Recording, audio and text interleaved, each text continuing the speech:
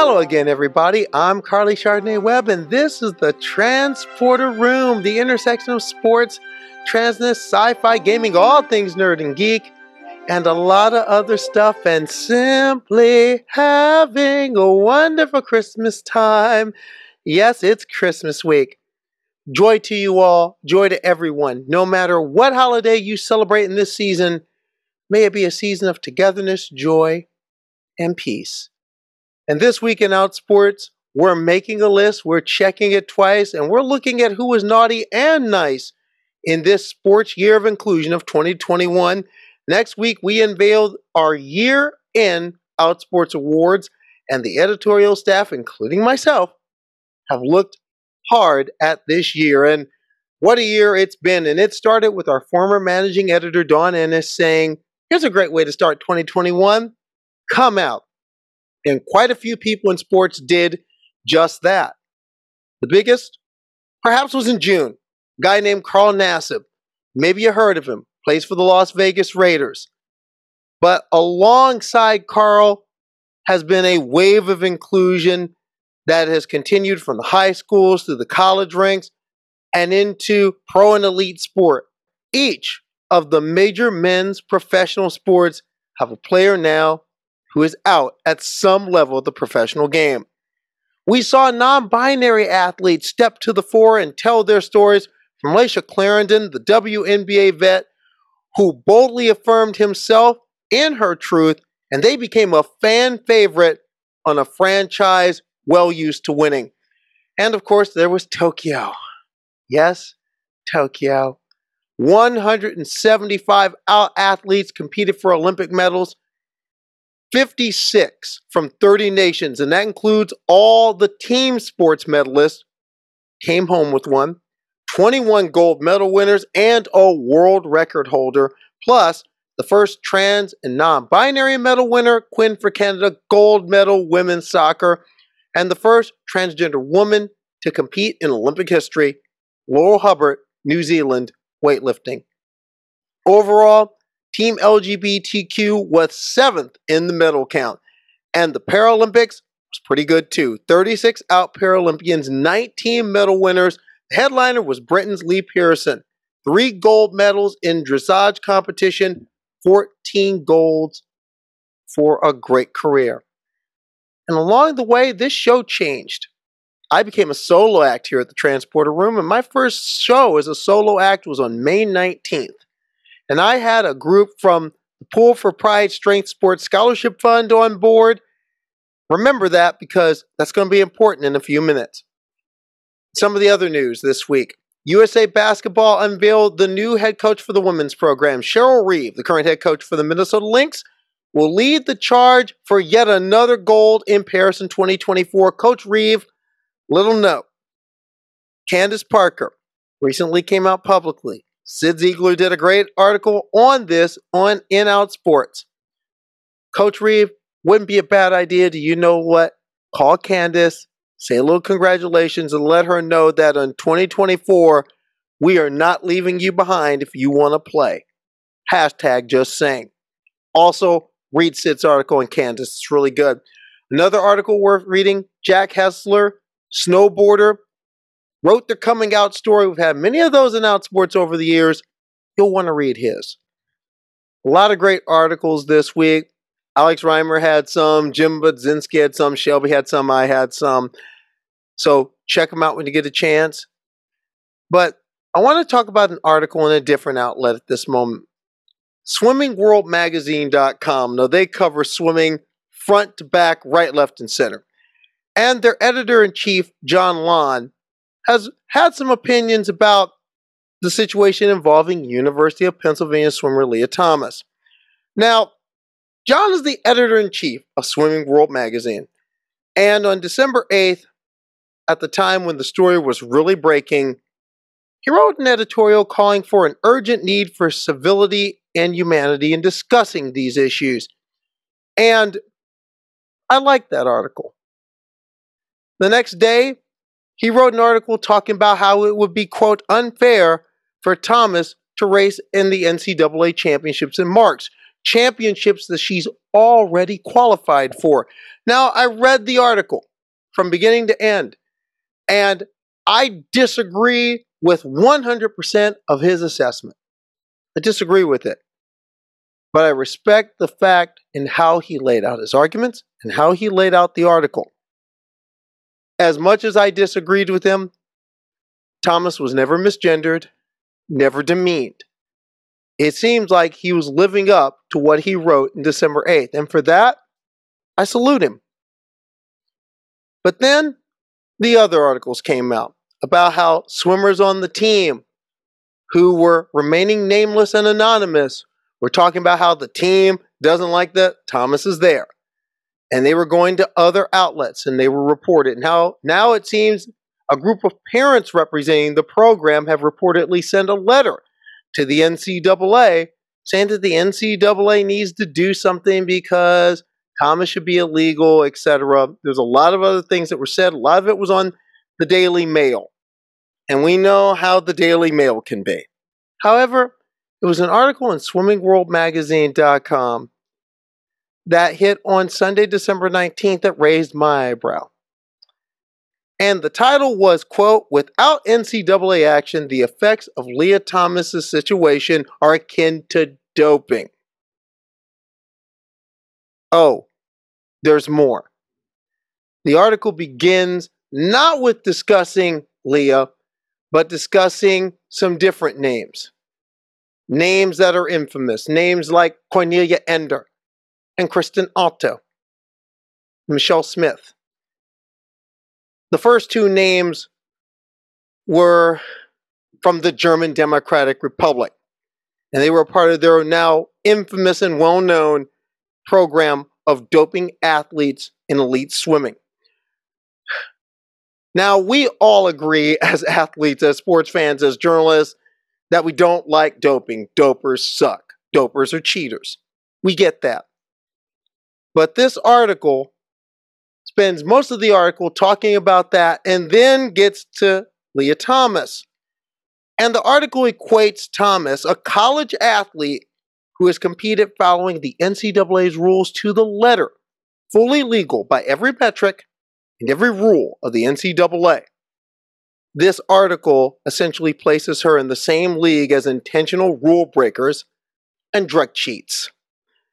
Now, Lon tries to clean this up. He says in the article, and I quote, "Let's get this out of the way because some readers will argue we are calling Lia Thomas a doper.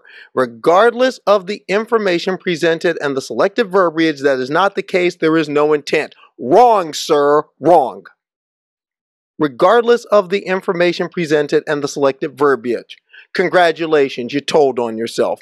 Maybe you need to consider the information and the verbiage. Because even though you tried to say there's not a case and there's not an intent, sorry, when you lay down the case that equates her to doping, by definition, you're calling her a cheater. It's not about intent, it's about action, and ultimately, that's the action here.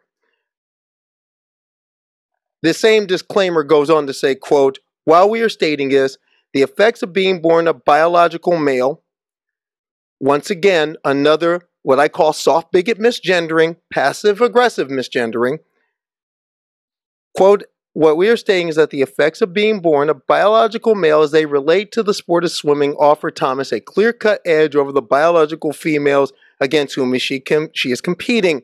She is stronger. It is that simple, and this strength is beneficial to her stroke, her turns, and to her endurance. Doping has the same effect." Two things. Again, one, biological male. That's just passive-aggressive, soft bigot misgendering. I always believe if you're going to misgender a transgender person, don't mess around with it. Go for the gold.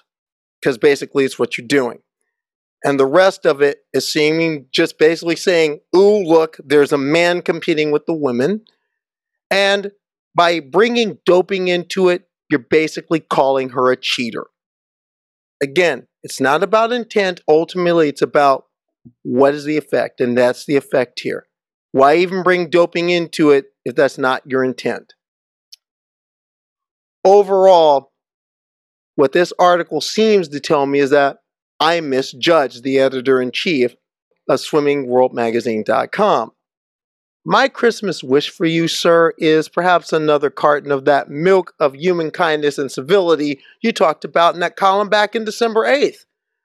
Because I think you bought the milk, you opened it, you took a sip, then you put it back in the fridge, forgot to close it, and you let that milk spoil pretty quick. I don't think you're unreclaimable, sir. But this last article, it makes me wonder. Now, to all the willful transphobes, and you know who you are, coal in your stockings. Because I think the milk of human kindness has been long lost on you. Some other gifts. My Christmas wish to Chris Mosier, a speedy recovery on your road back.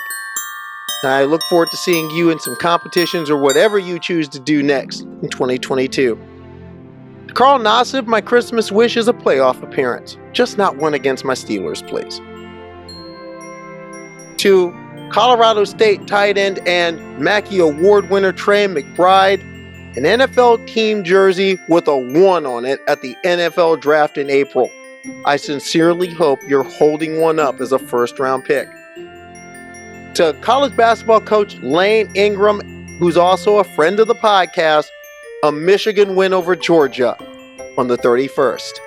And to me, a PlayStation 5 because I owe Coach Lingram a Call of Duty showdown, and it's going to happen in 2022.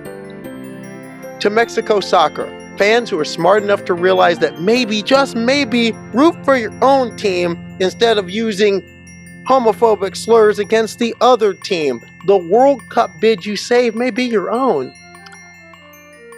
To University of Cincinnati Bearcats football, a streaming feed of a lot of feel-good sports movies for inspiration heading into your college football playoff semifinal against Alabama. To John Kell Jones, a trip to the NBA Finals that you're playing in next year. I'd like to see the reigning WNBA MVP have a chance to kick the door in for the Connecticut Sun. To Haley Davidson, a Symetra Tour win next season, a wildcard entry in an LPGA Tour event in 2022, and a tour card for 2023.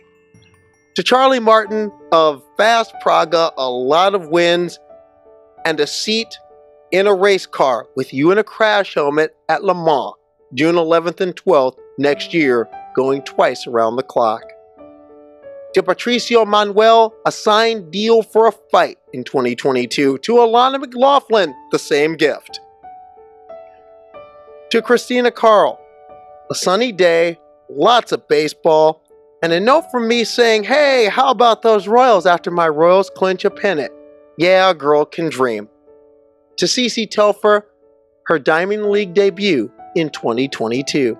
To Sue Bird, opening day in uniform for the Seattle Storm for one last ride. To Team LGBTQ heading to the Winter Olympics in Beijing in a couple months, Kapla, success, medals, let's keep this ride going. To trans youth across America, and many of those in states fighting these ridiculous bills that are being passed around like so much candy, additional courage. Also to Leah Thomas, the same gift, courage, as you head into the next part of the swim season.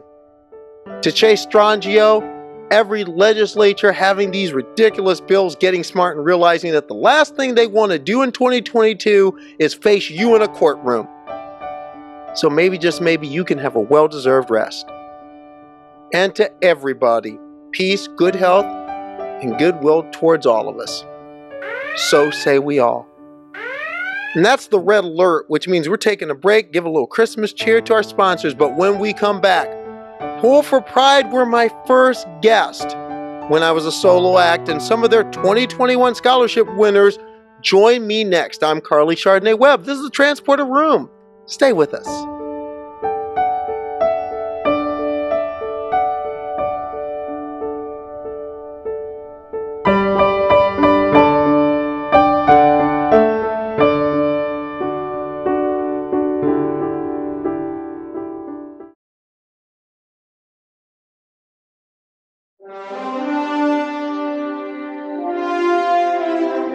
And welcome back to the Transporter Room. I'm your host, Carly Chardonnay Webb. And I'm proud to write for Outsports. I'm proud to do this podcast. But I'm also proud of something else. I'm proud to be a part of the scholarship committee for Pull for Pride in the Women's Strength Coalition. And this year was the second year of the Pull for Pride Scholarship Program. The idea behind the Pull for Pride Scholarship is to give a boost up to LGBTQ strength athletes who are trying to further themselves in their fitness goals or competition goals, and furthering themselves in a sport that isn't always friendly to our Rainbow Nation. Last year's scholarship had maybe $2,200 in total funds to give out to 6 athletes. But thanks to a lot of generosity and a lot of hard work of people like Mary Gregory, Brianna Diaz, and J.C. Cooper, what was $2,000 in 2020 became over $10,000 in 2021. They increased the total amount we could give for scholarships 5 times, and the number of athletes that we were able to aid grew from 6 to 24. And that's something to be proud of. And today, 3 of the 24 scholarship recipients are coming on to join us. And we're going to beam them up right now. Meet 3 of the Pull for Pride scholarship winners. Congratulations, Energize. Hello. Hello. Everybody, first off, congratulations to all 3 of you. And congratulations to the 21 other scholarship winners as well. You know, I'm not going to introduce you to the people, you are. So let's meet the 3 who are with us today. I can go first. Hi. Go right ahead. Yeah. Hi, everyone. I'm Giarielle Epiphany. I use these and their pronouns. I am 27. I live in Philly, and I'm really happy to be here and excited to have received this grant and be able to use it for my goals and strength. I'm still very new into lifting, and really proud that I was among one of the 24 people chosen. I can go next. Hi, everyone. Thanks for having me on here. My name is Taylor Selman. I'm a 21-year-old college student living in the middle of nowhere, Ohio, in my college town. I'm a power lifter. I've been powerlifting for about probably 5 years now, and I started my transition about a year and a half ago. So it's been fun. And the Pull for Pride scholarship really helped me. It helped me get back on the platform for the first time since I started hormones. So it was a big meet. It was really happy to be here.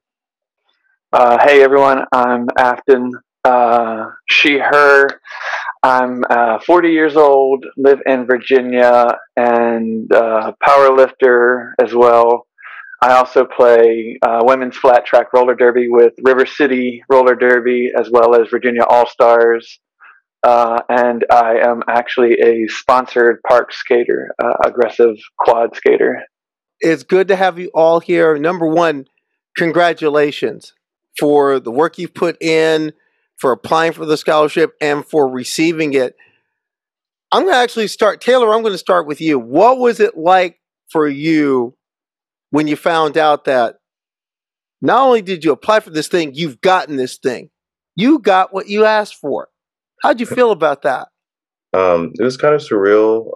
Like I said, I was competing with the USAPL before I started hormones, and I'm on the club powerlifting team at my university. I'm actually the president of the club powerlifting team. So, like, I don't know, it was kind of hard to watch everybody compete, and I didn't really know.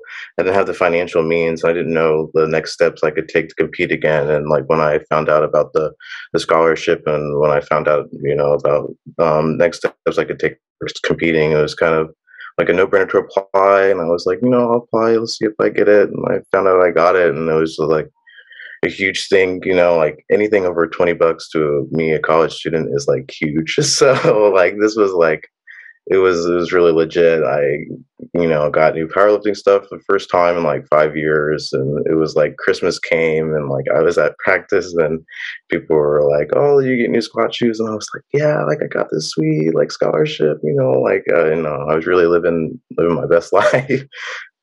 Yeah. Now, Taylor, where are you competing? You said you're the president of your powerlifting club. Where are you competing? I'm a USPA powerlifter. I go to Miami University in Oxford, Ohio, so I'm really just competing in the Ohio region. I actually met one of the other Pull for Pride scholarship winners at a USPA meet in March, or not March, a month ago. It was pretty cool. Diario, how about you? What was it like for you to get this scholarship? I was completely like thrown aback because like I think especially in the space of the whole like pandemic, like asking or finding grants that actually apply to me, that could help me, especially in something that was so new to me, was not even anything that I was aware was possible. Least of all with the expectation of actually getting it. I had only started lifting about 5 months ago. My coach and friend, Olivia Lux, is actually a trans skater and lifter here in Philly. And we met because of the skate group that I started here in Philly. And I was always really excited or interested in lifting. It was just something I was just like seeing other people do and was like, oh, like I feel like I could do that, or I would really enjoy doing that. And I'm kind of just generally curious about trying a lot of things. And like, always was interested in gymnastics and like other strength sports. And so when I met Olivia, I was really excited about this, and I was like, okay, I'm going to do it. And then we started, and I think I just got like the high of like accomplishing something. And Olivia was like, if you keep doing this, you have a strong start, you could start competing. And I'm Aries Sun, so I was like, oh, I can compete and like do well. Of course I'm gonna want to do that. So I was just like really stoked about it. And she also told me about the Pull for Pride grant, and I kind of just applied on a whim. I didn't think I was gonna get it, especially since I like don't really have any like standing in like competitions, or I haven't done any of that. I'm really just getting started, so I didn't have any expectations, and I actually got it, and I was like, oh my gosh, like this is surreal, and I can actually start getting myself the support that I need. I like the first thing I got was like a lifting belt, and so I'm like really excited about it. And being able to get supplies and resources to like start going to competitions, should I want to do that, which I do. So, I was really excited, and I'm so happy that happened. Afton, in a lot of ways, seeing that you compete in roller derby and you compete inline, compete in roller derby, this is old hat for you. But still, what was it like to get this scholarship? It was really cool. Honestly, at that point I had forgotten I had even applied to it. And I'm not like, I don't compete or have any ambition to compete in weightlifting per se. And we can talk about it later, just because being a trans woman, there's a lot of negativity that you will be onslaughted with. Oh, trust if you try and compete in most categories.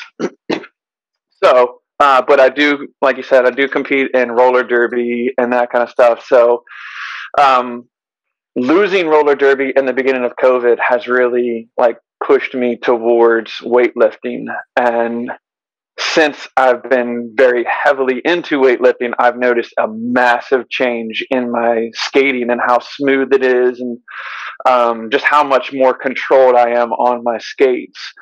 So to be able to further like getting into weightlifting with this scholarship honestly means everything to me, because I can take my skating to the next level. for all of you, and all of you just ring in free for all. What has getting stronger, getting more fit, how is it added to the things you're into, and how is it added to your life as a whole? For me, it's added quite a bit. So when I first started going to the gym that I'm at now, I was kind of like, that the quote, like, fake it till you make it. Like, that's kind of how I felt, because, like, it was the first time I had actually been into a gym since being out as trans. And I think I'm close to like 4 years on publicly out and on hormones. And so, going in there, I was very cautious about, like, where's the gym going to stand? Like, dressing rooms. What if I have to use the restroom when I'm there working out? But like, I slowly, like, the more that I was there were several people that, like, would smile at me as we're working out, or like passing by each other that we've seen like several times in the gym. I noticed that I gained a lot more confidence. And, like, I don't know if it was just the muscle and the confidence combined, but, like, as I started growing, I could see that, like, even my posture was being corrected. Like, I would just hold myself a little bit higher and not, like, hunch over and, like, eyes down. Like, I would, like, a little bit more to the point where I'm strong enough to make eye contact as I'm walking around out in public. It's honestly, it's night and day. Like, I try and tell everybody that skates and that's really passionate about, like, getting into the skate world, like, lifting is probably the best thing you could ever do, just because it's going to completely change the way you skate. Now, Taylor, I know that, hey, being fit is not only of just a piece of, like, what you like to do. It's a piece of your major at Miami. Public health and gerontology. Now, how has your sport influenced your course of study? I actually I don't know. I mean, I've been interested in powerlifting since before I even declared my major at Miami, but I feel like working. I did some work with older adults over the summer, and, like, a lot of the stuff we were doing was focused on, like, general health and wellness, and we were doing a segment on, like, falls prevention. And so, like, then somebody just asked, like, oh, what are, like, easy exercises that I can do at home that will, like, help my mobility and stuff, and to prevent falls. And, like, I don't know, that was kind of like the first time that I was able to, like, really see, like, an intersection of, like, weightlifting and powerlifting and, like, what I'm actually interested in studying. And then my brain started going off, and I was like, what if, like, somewhere and, like, later down the line I, like, create a gym that's only for older adults, like, and, like, centered on, like, general health and wellness, one can, like, age more successfully, whatever that would mean to the person. But really, like, weightlifting and powerlifting and learning about aging and what influences the body and to age, well, like, I don't know, it just makes me more aware of the things that I'm actively doing, whether it's exercise or, like, the foods that I'm putting in my body, and, like, how that's gonna impact myself long term. But also, like, right, as, like, a trans person, you don't really know what the long term can kind of be, because it's kind of hard to look to the future, like, look forward and see people that look like you that are, like, 70 and 80. So, like, a lot of, like, the way I think about aging is, like, thinking about how my identities are going to intersect to influence the way I age. And then being in college, it's thinking about ways that I can change the world and change the way our healthcare system and health services are set up, so that people that look like me and people that look like us are able to have access to resources at an earlier age, and, like, help them age more successfully, because of the life expectancy gap that we see for people that aren't white and cis, the dominant groups in America. Now, one thing, according to the bio with Miami Powerlifting, you're an animal when it comes to squats, but I'm checking out these guns. That's what I'm checking out. You got swole everywhere. What's it like for you when you look in a mirror because you joined the team in fall 20, you joined the team like 3 years ago. But what's it like? Take me through what the journey was like for you from the time you started, where you started, and now where it's at now. Really, it's been crazy. Like when I first started powerlifting, it was like my senior year of high school, and that was really the first space that I felt like it really did not matter how much you weighed, because I was weighing like 220, and like I was assigned female and socialized as female, so that weighing over 200 pounds really brings on its own set of challenges. So powerlifting was the first space that I really felt like accepted. And then, I started lifting and I started thinking about like the changes that my body was going. And that was kind of through that, I was kind of realizing that like, maybe I want more of a masculine body and like maybe I, want to have top surgery and like I want to like look like, these other people. So like when I started hormones and really started seeing like the changes, and I had the solid foundation from really like learning how to lift properly and like throughout high school and like being on the team for my freshman and sophomore year. And like really I just like took off and it was crazy. And the support from my teammates has honestly been insane too. And it's, I don't know, like it's really just mind blowing. And every day I look in the mirror and like, like I see what has been in my mind since I was in high school, and like it's finally matching up, and it's honestly just surreal. Now, Diario, you're the rookie of the group because you said you've only started really a few months ago. What got you to start? Because that's always the toughest thing for a lot of people. Like, and since we're in that Christmas season, gym memberships are about to go through the roof again, and then people going to quit in 2 weeks. What made you start, and what has made you continue?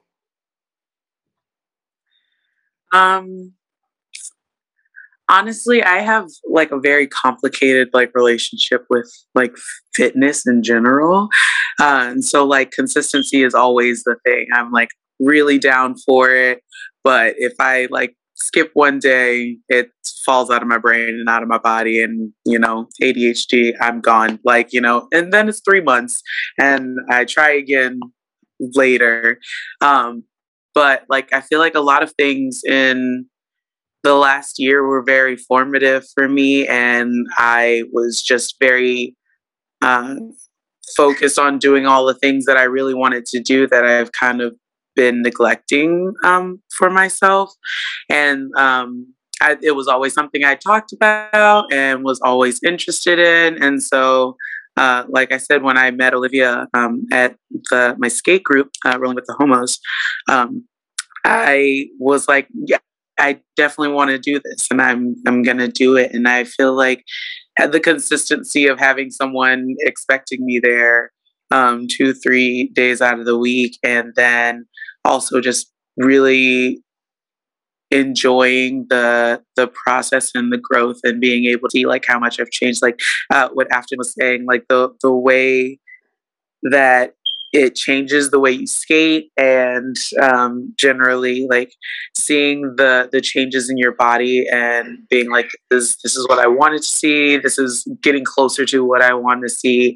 And all of those things just kind of wrapped up, just like I said, is the most gender affirming thing for me, but also like has really helped like my mental health. And like even in those days where I'm like, I genuinely cannot get out of bed, but I still am like, well, if I, don't do it this one day, like, yeah, I can take a break, but also it's like, I'm going to lose a little bit of that I had worked so hard to gain. So, and then usually when I end up going through it anyway, I'm like, oh, well, I'm happy I got out of bed, like I'm happy I did the thing. So like a lot of it is just, it's kept me going. So I keep doing it. Now, Diario, follow up to that. How has this process you've undergone as far as getting fit, being active, the skate group, getting into lifting, how's that been gender affirming for you? I think in a lot of ways I was like, prior to this, I moved like very early into the pandemic across country. Like I moved from Houston to Philly, and it was to get out of Texas. And so I was like, everything about like being in Philly has been transformative for me. Like, I started the group because I'm like, well, one, I don't know anyone here. Two, I just started skating and I want to be able to like spend time with other people. And as a Black trans person who was really just starting to like own my identity, because like at that point I'd been using they them pronouns for like 2 years, but nobody I knew used them because I hadn't really told anybody. And I was still kind of processing what that means. And then, you know, the whole like denial phase of like, I'm just making this up, like, you know, kind of thing. From desocializing yourself to how you've been perceived and how you've perceived yourself through the eyes of others for your entire life. So like processing and breaking down all of that, and then starting the skate group and meeting other trans people, especially trans people of color, and, you know, like just hanging out and learning a new thing in a safe space, which is what I wanted in the first place. Being able to just like authentically exist and try to learn a new thing and build a new skill and build connections in a time in a space where that was already a very difficult thing, with not really being able to socialize. Skating was like one of the few things that you could do at a distance and like in a social situation, at least for us. And so, yeah, doing all that really helped me, and meeting other people really helped me kind of start to process that like you can have the identity, but you still have to figure out what that means for you. And for some reason, that was a thing that I just was like, yeah, non-binary, that's the thing. Wipe my hands up. Good. I did the thing. And so like meeting other people and kind of hearing their understanding and of, you know, their identity and how they got to that, and making the decisions for top surgery or bottom surgery, or like what that looks like in every aspect of your life, and how you interact with other people and interact with other things. It's just like eye-opening. So I really had to sit with it. And when I started lifting and started seeing those changes, especially like what Afton was saying about like you start walking more confidently, and like you get to hold your head up a little bit higher, and like you really start to see yourself. And that was the thing that I feel like I kind of neglected, just like, you know, looking in the mirror every day but not really seeing me. So I was kind of just like, this is a reflection of, you know, someone, but it's not me. And then yeah, and all of those things really played a huge role in me starting to see myself. And I'm still in the process of being like, well, I'm close. I'm getting closer, but you know, I'm still going somewhere. And you know, when I land, I know it's going to be great. But like right now, I'm just on the journey and I'm having a great time. Now, it was rough earlier, but like, you know, it's really nice and affirming, and it's like, you know, I'm much happier than I feel like I've been in a really long time. So, can I add? No, go ahead. Go, Afton, go. Yeah, because as I was listening, one of the things that I forgot to talk about is like it actually was a struggle at first when I started lifting and started seeing results, because a lot of weightlifting is associated to male gender, that kind of thing. And so, like, you know, I actually got asked a lot, like, if you claim to be a woman, why are you lifting like a man? And so, like, it really kind of hit me hard. And but doesn't that also kind of get under your skin a little bit? Does that kind of get up? It pisses me, because it pisses me off too. Because recently I got back to the gym and really started getting into my resistance training more. Yes, there are 4 athletes on the stage today. Doesn't that kind of stick in your craw a little bit? Why can't I be strong, and why can't I be the woman I affirm to be and be strong? Well, why does strength have a gender, period? Right. Exactly. So it's just like, you know, it was a really difficult time when I first started, like, actually starting to see results. But like, I think between the confidence and everything else that it gained, like, it actually gave me more confidence into who I am. Taylor, I want to throw this next one at you. For example, Diariel started a skate group. You not only are you on your powerlifting club, you are the president of it. In a sense, how important is it as a queer person, a black queer person, to not only be in the space, but to also, in a sense, set the tone for where the club goes forward, and in a sense, where the sport goes forward? It's been an interesting ride, especially being on the team for 4 years, because we've really grown from like 8 members to now we have like 42. So it's we've really blown up. And Miami University is also a predominantly white institution, so the black population here is really slim to none. We can fit all the black undergrads into a group chat, so we can talk to each other. But it's been fun because now now there's 3 non-binary people on the team, and when it was just me, and that's more growth than I really expected. And to be honest, I feel like a lot of the people, when we first started being a team, a lot of people like femme or female identifying folk or folk of color or queer folk were probably scared of the gym because it was a really white, male or masculine dominated space. And now, our girls team has really blown up. And, I feel like really the most surreal thing that for me is now there's 2 other non-binary athletes in the space, and, we can kind of talk to each other and express solidarity between hardships that we face, whether it's in the gym or on campus in the classroom. And one of the other athletes that's non-binary is also a person of color. So that was not really having the gym and a space for the gym, and I can tell that they both really appreciate it. And we had a meet. It was a USAPL sanctioned meet, and I know, that's not my choice.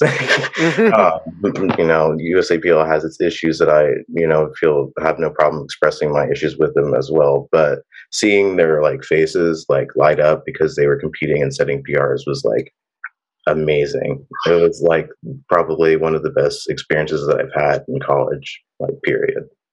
Taylor, quickly, thoughts on the USAPL's MX category? They established it last year, and I just saw the first MX, the first meet in Ohio to offer the MX category, a couple weeks ago. So it's not accessible, and it's bullshit. And it's really it's basically saying if you're trans, you can be in this category, but if you're on hormones, or that's an absolute no-go, you can't be in this category. So I don't know, I think it's really just performative activism, trying to put out to the front that I'm an ally, but really you're just excluding and isolating queer folk. A few months ago on the podcast, I had a queer fitness professional named Megan Crutchley on, and they are spearheading a project to revamp certification to include modules that look at LGBTQ inclusion, especially towards trans and non-binary inclusion, in the sense what fitness professionals and coaches need to know. For all 3 of you, what is something that especially fitness professionals, coaches, administrators in governing bodies, what's one thing that you tell them if they were sitting in front of you that they need to know and understand about trans and non-binary athletes and clients in a fitness space or in a sports competitive space? Safety is the number one thing. I have a friend that just became a personal trainer, and they had their first trans client, and they told me that they thought of me when they were talking to this person, but they said immediately when they asked, what are your pronouns, their whole body just relaxed. And it's going into any situation, especially a gym, you never know if you're safe. I mean, shit, leaving my house, I don't know if somebody's going to kill me just because they don't like that I'm trans. But anything that can basically show that I am an ally, I do support you, this is a safe place, and that will help open up whoever it is to be able to, because honestly, I lift more now on testosterone blockers than I ever did. And the reason is because I actually like myself and I feel safe in who I am now. And so if you can open that up and you can make it so that person feels safe, I think not only the client, but the trainer will also both grow and excel. I think I would echo essentially what Afton said. And also, the other big thing I think is like money and like how much training costs. Especially you'll see like, I know Scott Percy is like a trans man trainer, just kind of posted something on Instagram about it, but you'll see these like trainers who are saying they're going to be like queer inclusive, but they're charging queer, trans, and people of color like who are subject to all these inequalities and barriers and living and earning any type of income. They're charging them like full price, and that's just not something you can afford. I agree with what both Taylor and Afton said. I think safety is like top priority. Like, we need that. We deserve that.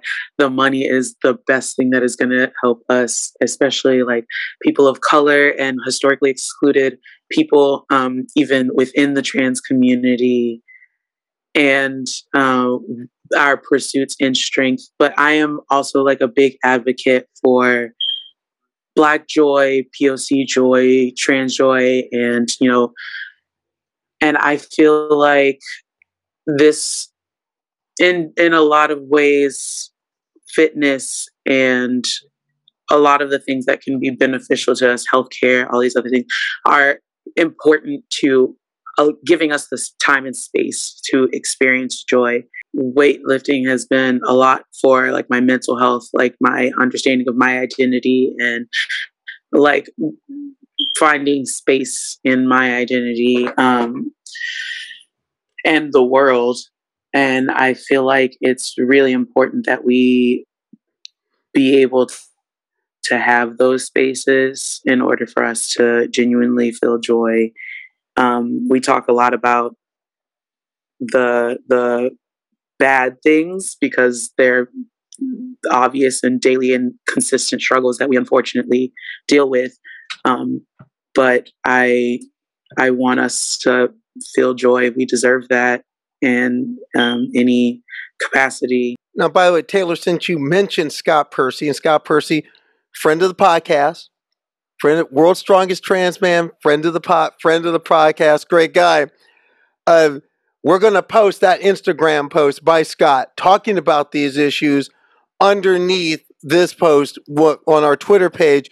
But a little piece of what he said was, I'm so damn pissed off at the amount of trans trainers that use our community for the main source of income and charging folks well over $150 a month per client with little or no results from their clients or little or no experience training other people. My number one motivation is to take someone with problems and make them a better person all around. And my number two is to ensure that they know that they're taken care of when they hit me up for training. Sounds like Scott Percy. But with that in mind, since we're talking about trans community in this space, this is for all three of you. Just ring in, because what's your thoughts on trans people in sports in the news this year? And it seems like all that news is people having the debate. What's your thoughts on it? Afton, I know you want to launch on this, and you were asking about this in the green room before the show. Man, there's a lot to say. There's so much. It's really hard as a trans athlete because, like, I understand that I could be one of the only trans persons somebody ever encounters. There has to be a fine line for every trans person, period, to understand that, we have to have kind of grace. Like, I feel like, and I tell everybody, like, when people mess up, like, I have to have grace with somebody else if I expect to have grace given back to me. But in the same sense, I have to know and understand that it is not my job to educate everybody. My mental capacity cannot handle that. However, After the question, can you have grace that someone that keeps referring to transgender women as biological males? I mean, I'm gonna have grace with somebody, but if it's like a continual thing, Mama Bear's gonna come out, and it's not gonna be pretty. I don't really back down from shit. But it's like I was really fortunate to do a I don't know if you've ever heard the YouTube channel Jubilee. Yes. But I did a show with them on trans athletes and cis athletes, like finding middle ground together. And yes, I saw that, and you were really good on that. Oh, thank you. In fact, we're going to post that right underneath when this gets posted. We're going to post that because don't read the comments. Don't read the comments. No, I never read the comments. But no, I was wondering when I first saw you. It's like, wait a minute, I know this person. I saw that, and I saw that, and I saw how. So you'll know what I'm talking about here, like because there was one of the cis girls that is a swimmer, and she was like, "Oh well, you know, there's this trans lifter that is like lifting in the Olympics, and they're like going in and they're just beating everybody up, and like you know they're winning and blah blah blah." And I'm like I don't know where you're getting your facts from because when they went into the Olympics, they were lifting 100 kilograms less than the top competitor going in. Like they weren't really even in contention for the medal. And by the way, the green hair was kind of cool. Thanks. It's still there, but it's just really faded. Yeah, the green hair was kind of cool. But no, but that's another thing. Taylor, I want to throw it to you for a second on this same thing. There's a lot of talk about non-binary athletes. Where do we place non-binary people in all this? How can this work? How should this work? I feel like athletes should just be able to self-select into whatever category that they want to compete in. And I think, a big issue also comes to the point where it's just like a non-binary category isn't offered. So then athletes will just kind of say, like for me, example, I just compete with the men in USPA because there's just not a non-binary category. And that's fine for me with me at the end of the day, because the reason I'm out there lifting is just because like I really enjoy it, and like I just want to lift and see if my lifts get white lights or red lights.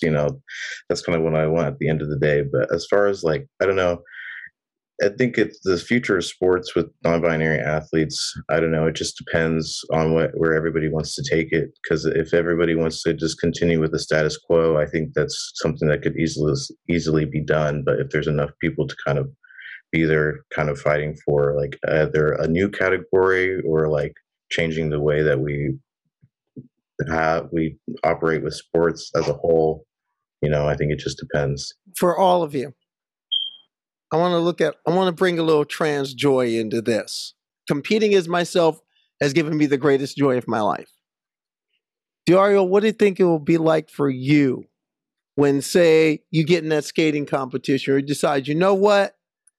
I want to try this powerlifting meet, this weightlifting meet. I want to try this here.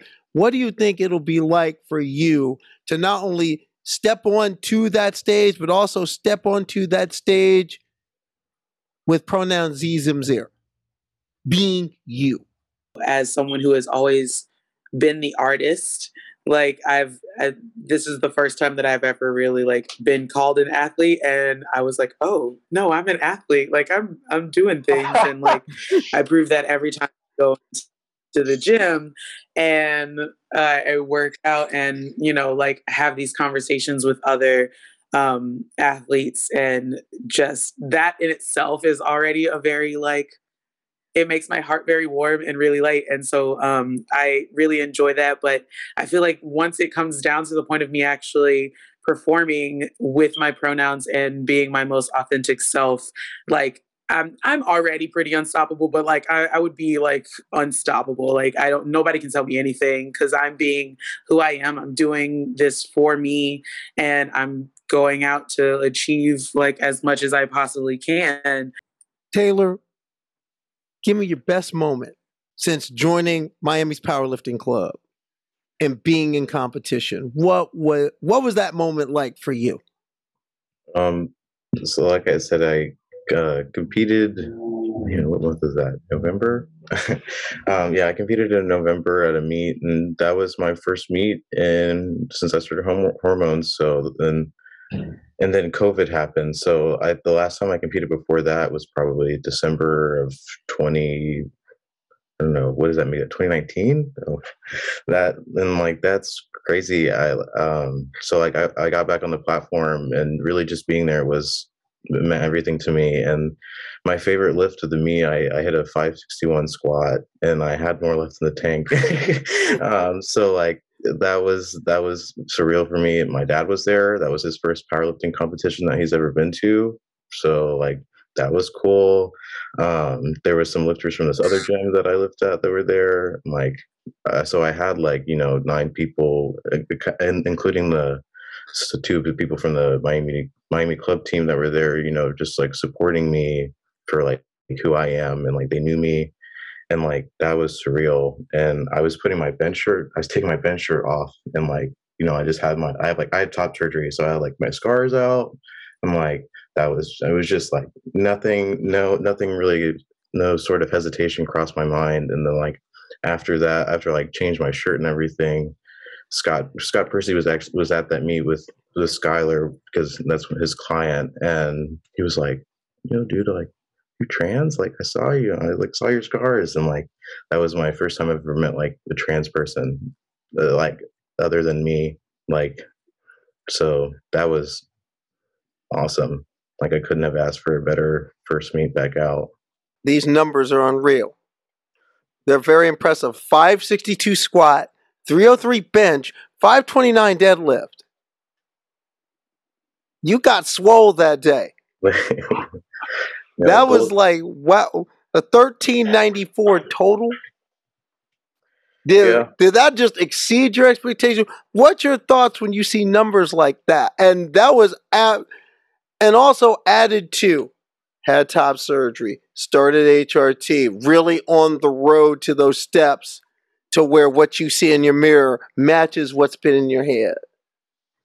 When you see it, when you take all that encompassing, what does it mean when you see those numbers like that and have performance like that?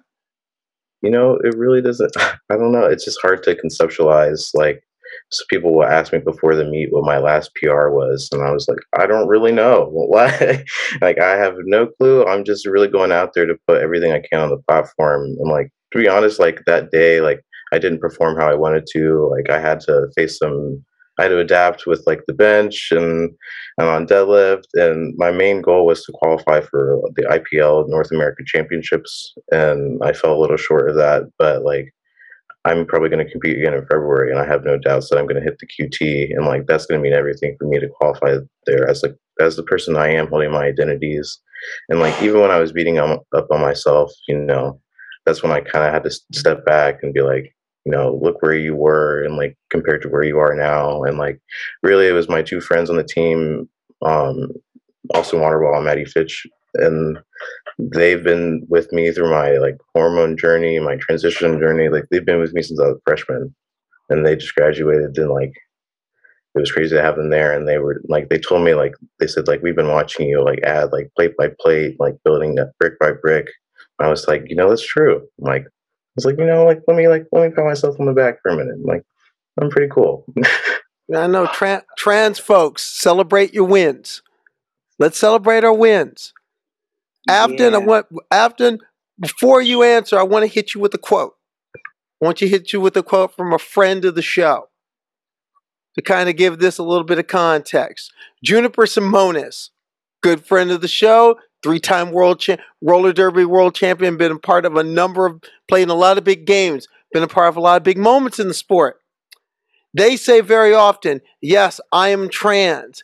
Yes, I run different pronouns. And yes, I'm a 3-time champion and I dominate and I don't apologize.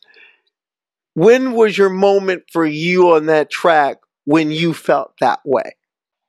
I don't know. I kind of, because like I moved up really quickly through my local league. I think between the time I first put on skates to when I actually made the team, it was only like a span of 3 months.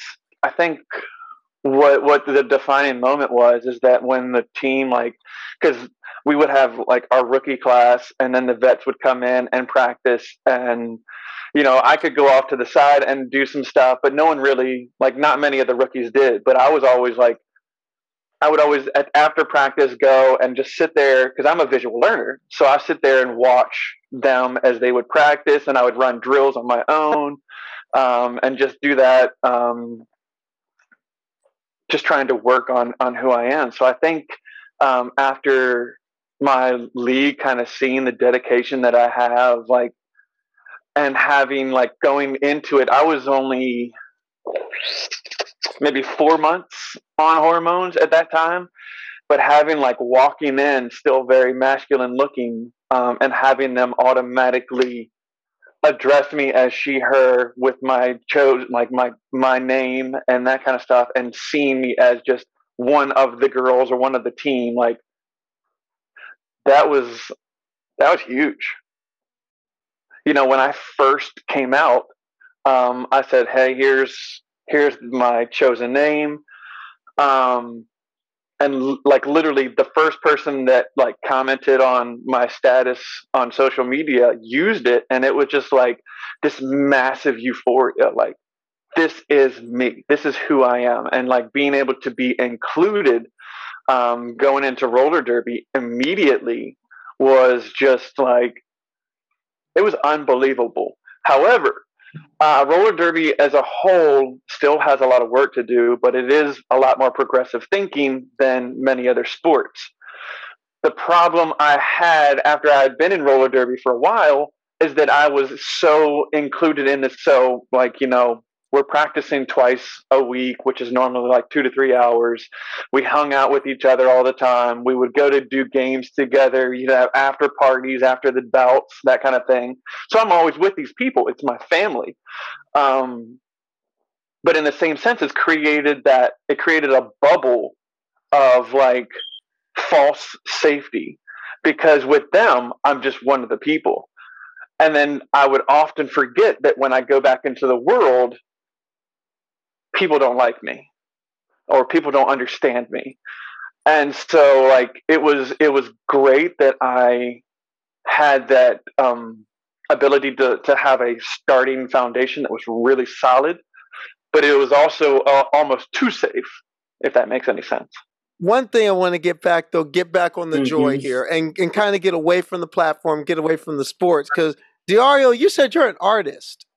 So what art are you creating?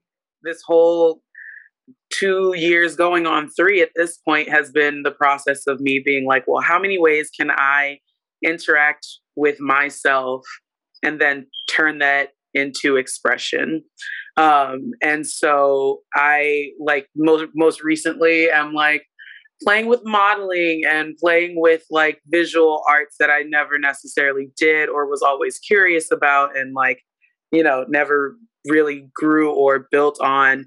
Like, what part of the use of this grant was me being like, well, I always wanted to be in gymnastics.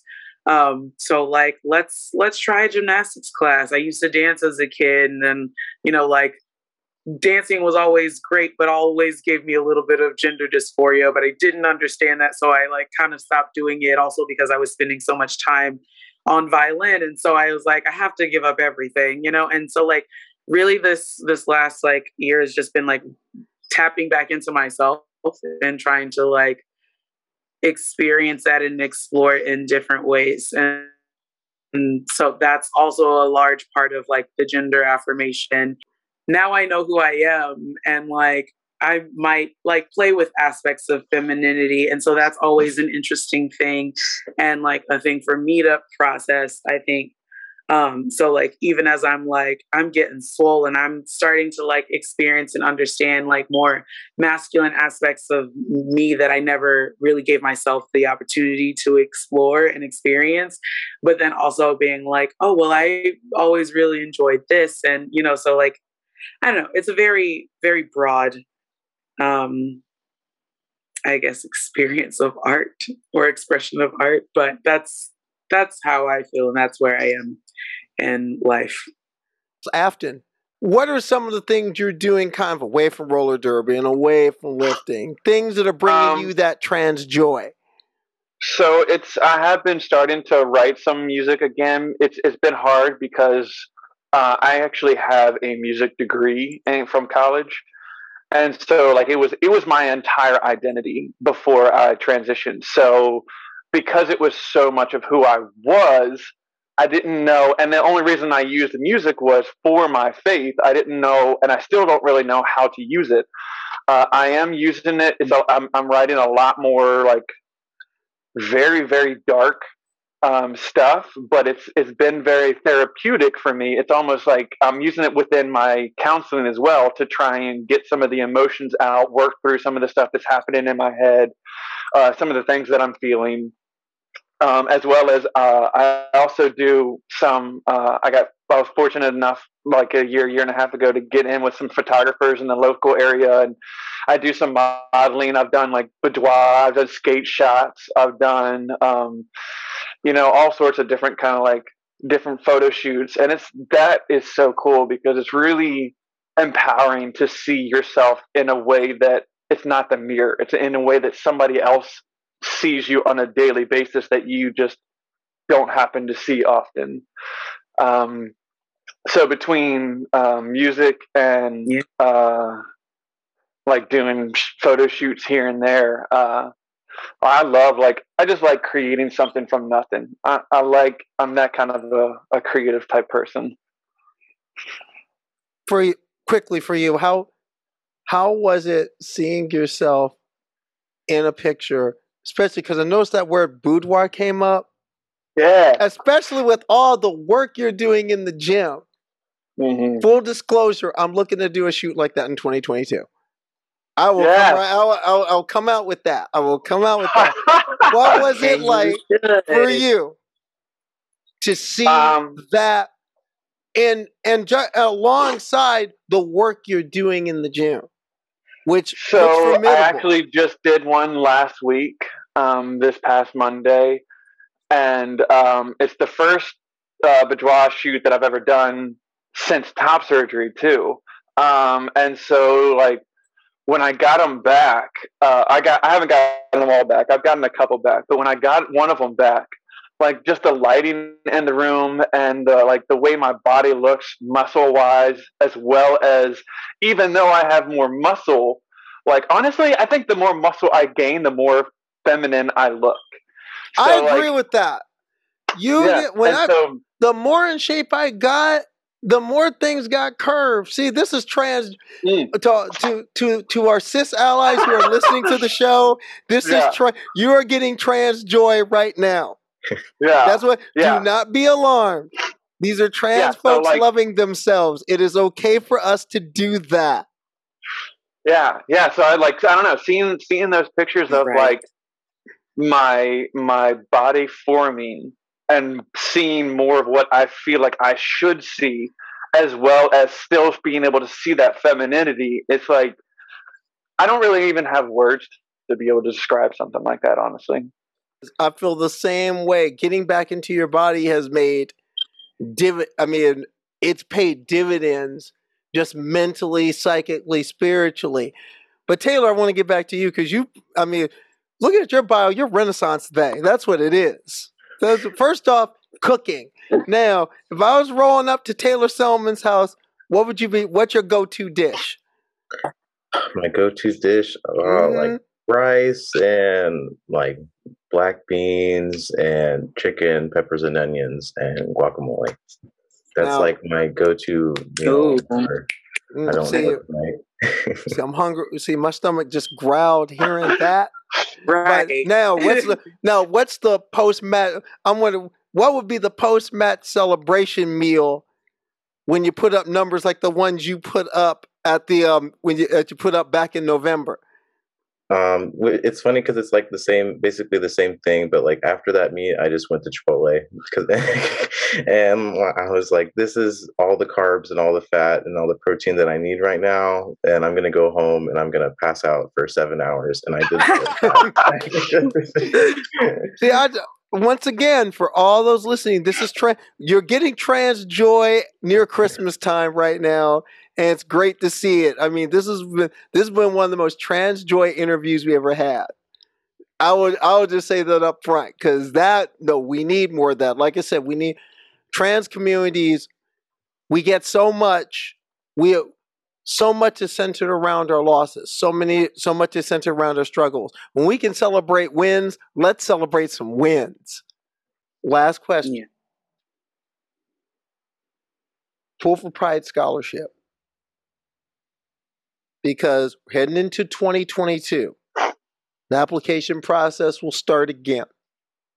And just to note for everybody, notes on how you can be a part of it, how you can donate to it, and how you can enter in to try and get a Pool for Pride scholarship next year, get grant and aid, will also be put underneath the post here on Twitter, and more information will be at our Instagram site, Transporter Room 10 Forward as well. But if there's someone out there who is like yourselves and didn't know about this and are hearing about this for the first time now and they're not sure, why should they apply and do this and pursue this grant program? I'll hit that real quick. So I just auditioned for a second sponsor for skating. And there's a lot of my friends who automatically were just like, I don't think I'm good enough. I can't do this, like that kind of thing. The answer will always be no if you don't try. Always. You never know what the outcome is going to be. I didn't make the team. We just found out yesterday who made the team. I didn't make the team. But in the same sense, I've met 7 new skaters that I didn't know, that I'm getting a lot of inspiration from, that I'm having like community with almost on a daily basis through Instagram and social media. And it's a growth thing. Like I said, like the answer will always be no if you don't take the chance. But if you take the chance, the answer could be yes. And even if you don't get a yes answer, you're still growing. You're still putting yourself out there. You're still like, I don't know. There's just so many aspects of like learning to take those baby steps and taking chances where you wouldn't normally, and doing so will show you that strength doesn't always tend to have to be in muscles, but it could be in journeys as well. Taylor Dario, how about you? I basically would echo the same things Afton said. I mean, what went through my mind was like, if I don't apply, like I'm not going to get it. And if I do apply, I could get it. So really just like pushing yourself to take steps forward, whatever direction that may be. And like, I also like every time I like apply for something, I don't know. I think that's just very powerful, like looking back at history and like thinking about like what our queer and trans ancestors did, just for the fact that we can have like Pool for Pride as like a foundation, and we can like have the scholarship just for queer, trans people of color. I think that's really powerful. And